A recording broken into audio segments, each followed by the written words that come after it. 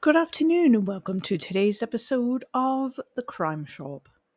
Denver's homeless issues, Trump's indictment, the Titan implodes, Vladimir Putin, the Proud Boys vs. Neo-Nazis, a tribute to Pride weekends, and remembering Venus Xtravaganza. After taking the better part of a year off from publishing the Crime Shop Daily, we decided to take it in a new direction so that I may finish my novel, Death on the Pass, which is due to be released later this year. I giggled at Denver's Pride Parade last weekend as librarians chanted, "Read banned books." My book has lesbians in it, so in Colorado, you will be free to read my book. Elsewhere, namely Florida, not so much. That said, welcome to our new weekend edition of The Crime Shop, where we cover a little of everything. Wake the fuck up, Denver City Council. In recent weeks, Denver has been seeing its yearly influx of homeless individuals crawling out of the woodwork due to the nicer weather and causing trouble and mayhem. In recent news, the city of Denver has been accused of ignoring calls for help with regard to homeless issues. Case in point, the 60-year-old owner of a methadone clinic here in Denver was brutally attacked by a homeless individual using a machete, requiring her to get several stitches. What in fact makes this worse is the brutal knowledge that the clinic had been asking for the city to help them in removing a troubled homeless encampment for days. What's more is that it did not get removed until a local media news station published the story about the attack. This is in fact truthful intel. Last year in my area, we had a large homeless encampment that had been allowed to grow to epic proportions, despite several businesses, renters, and homeowners calling the city for help. At one point, an encampment moved into our own alley, causing the city trash pickup to be suspended in excess of 3 weeks. The city will use every excuse it can and ultimately blames it on a lack of resources. However, that is far from the actual truth. It is not lack of resources, it is laziness, lack of city interest in the problem, and hey, where is all the fucking money we have dumped into cleaning up the homeless issues? Let me see those books so I can tell people just how the money was actually spent. The city doesn't really want to tell the truth about that, neither do they. We have people afraid to walk down the street, go to work in the morning out of fear of something bad will happen. This homeless situation is not the same as it was a decade ago. Many of these individuals today are not the happy homeless hitting you up for money or smokes. Now they want to shank you or knife you or beat you if you tell them no.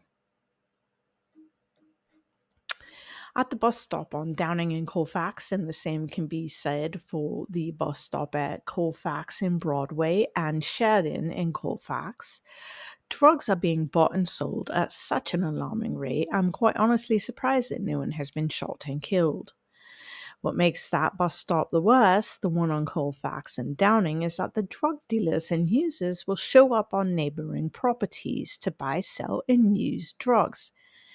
It's absolutely frightening, and the police have never shown up when the business or properties have called them. And that's not the fault of the police. I do want to say that. That is not the fault of the Denver Police Department. The city of Denver needs to wake the fuck up and do something about the problems here. The excuses are becoming old, and it's time to be completely transparent as to where precisely the billions spent on our homeless issues have actually gone. I'm certain beyond a shadow of a doubt that a good portion of that went into the salaries of individuals who have no intent of actually cleaning the issue up. Working city jobs should not be profitable. Those jobs never were, hence why it's called public servants. I have said this many times. In order to clean up the homeless from our streets, three very distinct things need to be done. First, you jail the criminals. Second, you open state run hospitals for those that have mental health issues that are severe enough that it prevents them from being able to work and to contribute to society. Now, not to worry, bleeding hearts, who feel that state run hospitals might abuse patients. You guys can be a new watchdog group to oversee them. Now, third, you actually help those that want to sincerely get off the street. And figuring that out is actually quite simple because you hear these advocates say everyone wants off the street. That is not the fucking truth. You go anywhere in Denver, and I talked to probably about 40 people last weekend during Pride, maybe 50 just in a span of 2 hours, and everybody agrees our city of Denver does not get it. You don't. Our advocates for the homeless are lying to you. They don't get it. They want funding and money dumped into people and housing for them. These people don't want off the bloody street. They want to do the drugs, they want to do the alcohol, and they don't want to change. They do not want to contribute to society. So it's about time everyone got their head out of that arse and figure it out straight away and stop with the excuses. And let's not blame the Denver Police Department, who, by the way, have dwindling numbers and a lack of support from leadership in the city. And that includes the Denver City Council, as well as citizens of the city of Denver. You want to defund the police and look out your window, and that's what you have. It's about time that the city of Denver do something. Donald Trump. Man, oh man. You all knew about Trump being indicted, I'm sure. If you're not living under a rock, you know. What makes all of this so funny is that his own words are being used against him. When he ran against Hillary Clinton, there are so many commercials being used against him, and that is in part of the special counsel. They used his own words to file these charges. What makes this quite concerning for Donald Trump is in recent weeks, in fact, last week, a tape was released of Donald Trump acknowledging, all you Trumpers, he admitted to stealing classified documents from the White House. He knew they were classified. He failed to declassify them before he left, which you hear him saying in the tape. This man, oh my God, if you do not fast track this trial and get him just put away, I don't know. Don't let his attorneys dwindle it down. Any judge that does that should be disbarred and thrown off the bench straight away. Donald Trump's own commercials, where he was denouncing classified information when he ran before, are being used against him. His very own words. And still his following is so inbred. It's just mind-blowing. It's like, are you people retarded? And I know that's not politically correct, but please tell me a word worse than that. I mean, come on. This man has his followers have no brain cells, no active brain cells in between their ears. The indictment does, however, involve a very serious matter, and that is the taking of classified documents. And Donald J. Trump absolutely needs to be in jail for that. The United States military has the power.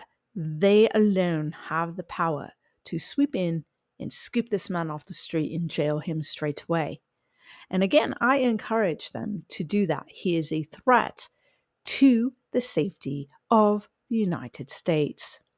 And his following tends to create mobs, angry mobs who are violent. He's brainwashing their people. They are no better than Al Qaeda or ISIS, right? You remember those groups. That's what this man is doing. He is creating terrorists on American soil. And the United States military alone can prevent that from happening if they would just jail Donald J. Trump. Now, aside from all of that, Donald Trump is actually trying to get new backing. He wants new backing. Last week, he supported the LGBTQIA2S plus community, angering his former lover and boyfriend, Ron DeSantis, who slammed the community. He's anti gay, like Ron is, thus deepening the divide between he and Donald Trump. Look, all of you in that community do not back either of these men. They're both bloody insane. The Titan implodes.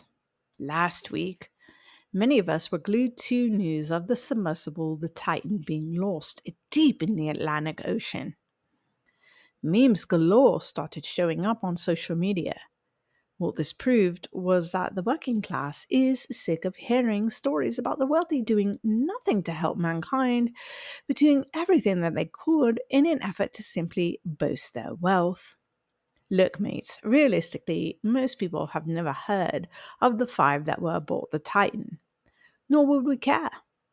In my humble opinion, all those memes were not in bad taste at all, no, nor were they actual jokes.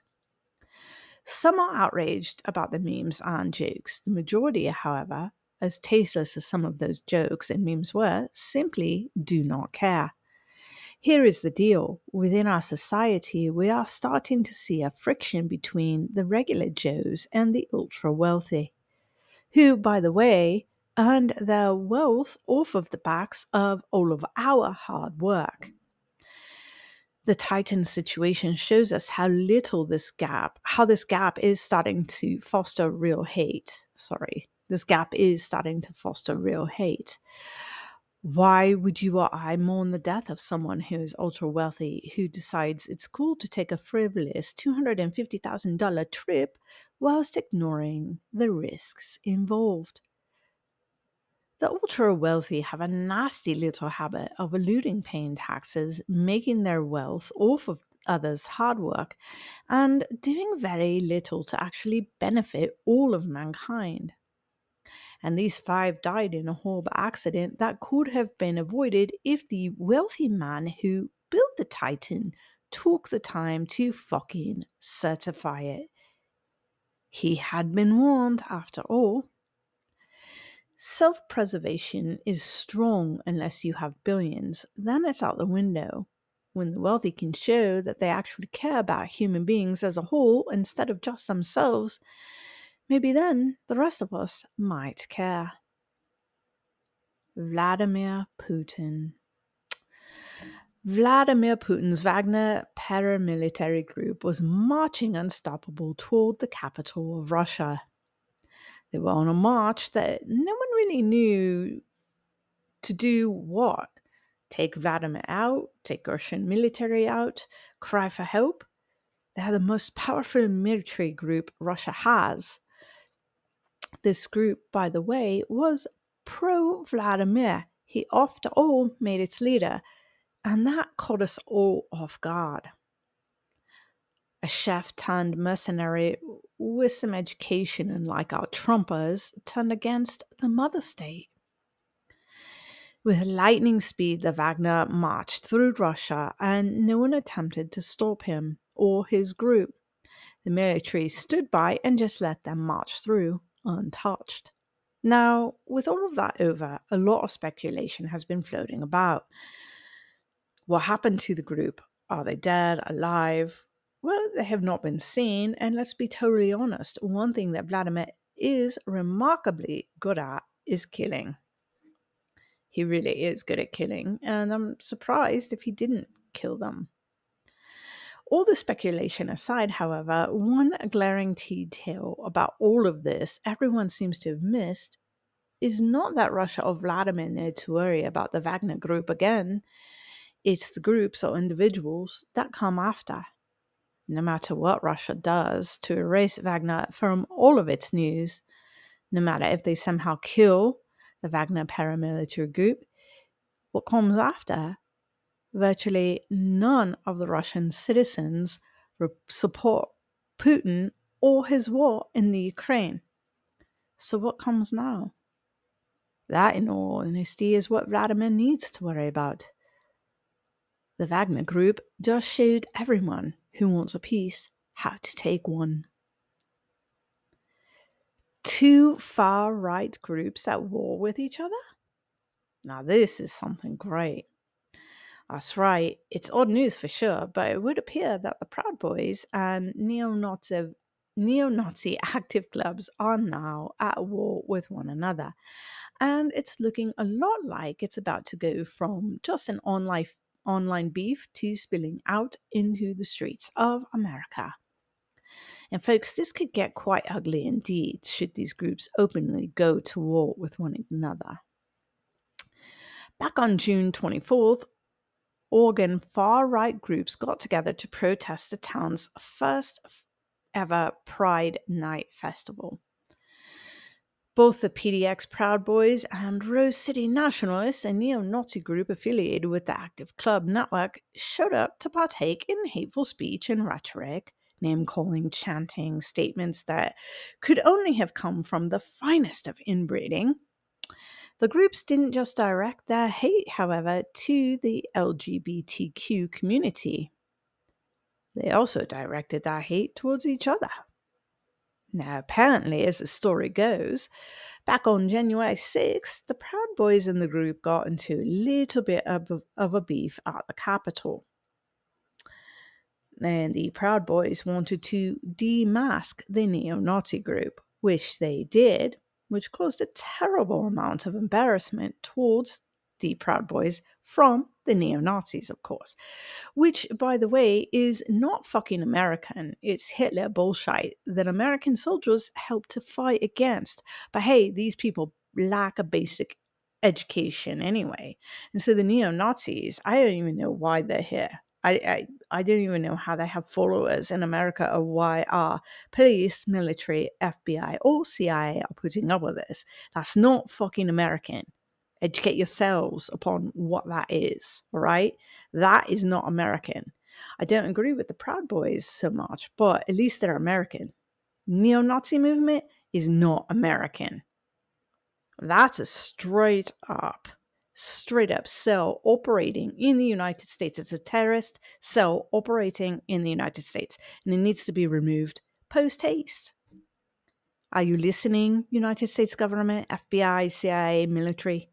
Do you not understand? Do you not fathom? That's pretty simple, right? But you're not getting it. You're not getting it. And you do absolutely nothing. But anyway, these two groups, they're at war against each other. And it all stems from what happened during the January 6th insurrection, which, I have a friend here and they're laughing because they know how passionate I am about neo-Nazis and Americanism. But this beef stems from the January 6th insurrection, because the Proud Boys aren't very proud of the neo-Nazis. Let's be rightful about that. So should these two groups continue to wage war against each other, I say let them kill them. Let them go to war. Let them kill each other. Who the fuck cares? Now, following that, let's pay a tribute to Pride. June is a month-long celebration of those in the LGBTQIA2S+ community. And I'd like to take the time to pay tribute to those within the community. One of my best friends here in Denver, whom I have been friends with for several decades. God, I can't even remember when we first met. He's a gay man. And who would have thought that a heterosexual woman and a gay man would get along so famously through the decades? But here we are. We always usually do something for Pride. Denver's Pride Festival is, in fact, ranked one of the top 10 in the nation, and you can see why. The community here accepts our family in the LGBTQIA2S+ community.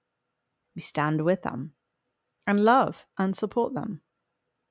Many years ago, I had gone through something traumatic and ended up over blush and blue more than a few times. I needed a safe place when I couldn't stand reliving the nightmare that I had endured, and a lesbian hangout seemed safer at the time than a regular bar.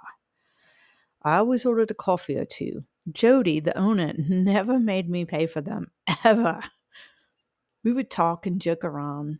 She knew that I was straight, and because she never made me pay for a coffee, I'd leave her a tip. Jody, its owner, took me in and took care of me. She and her staff never made me feel unwelcome. And in all honesty, looking back at it, I'm sure Jody knew that I had gone through something pretty horrific. Her kindness, her staff's kindness, her patron's kindness, that has never been forgotten. I reflect on it now the older I get, and I wonder how I can pay back someone who might need it most as a tribute to that community. So I am a proud ally of anyone who needs a friend, a mom, a grandma. I am that old after all. No one deserves to be unloved simply because of who they are. I tell you this so that many of you who are not here in Denver understand the outpouring of just honest and pure love when Pride comes around in Denver. We have a long and rich history of supporting our family within the LGBTQIA2S+ community, and they support those of us who are just straight and who are simply their allies. Friends, celebrate Pride all of this year. Support those who need you the most. Be around them. Give them a family. Care for and about them. Forget the hate speech we see spewed everywhere by hateful men and groups. We have one of the largest Pride fests in this nation. Together, we can all help to make a powerful and important change. One that includes inclusion, tolerance, and acceptance. Last but not least, a little call for some help from our web sleuths out there. For I have lost all hope that police want to or will solve this case. And as I say these words, I know a lot of people know this one. Paris is burning. Back in 2016, I was handed a cold case and asked for help. When I looked at the case, I thought, well, no one wants to solve this. That much was clear. Venus Xtravaganza was murdered in 1988 by one of her male escorts simply because her gender did not correspond with her anatomical sex. That's right, Venus was trans. And to date, her murderer has run free, just free. Of all of the cold cases that I have ever published or have been asked to look at, this one is by far the most heartbreaking, simply because no one cared. And to date, I'm still not seeing a lot of care. No one fucking cared because Venus was born a man, and that's all anyone wanted to see. So if any of you web sleuths out there into solving, true crime, let's solve this one. Venus deserves justice. And if you go to my website, crimeshop.org, I have included a link to the original article that I published back in 2016. And with that, friends, I will get with you again next weekend. Enjoy your 4th of July holiday. Don't drink and drive. And look out for each other. Love each other. And as I said, have your pride all year. Thanks for tuning in to today's episode of The Crime Shop.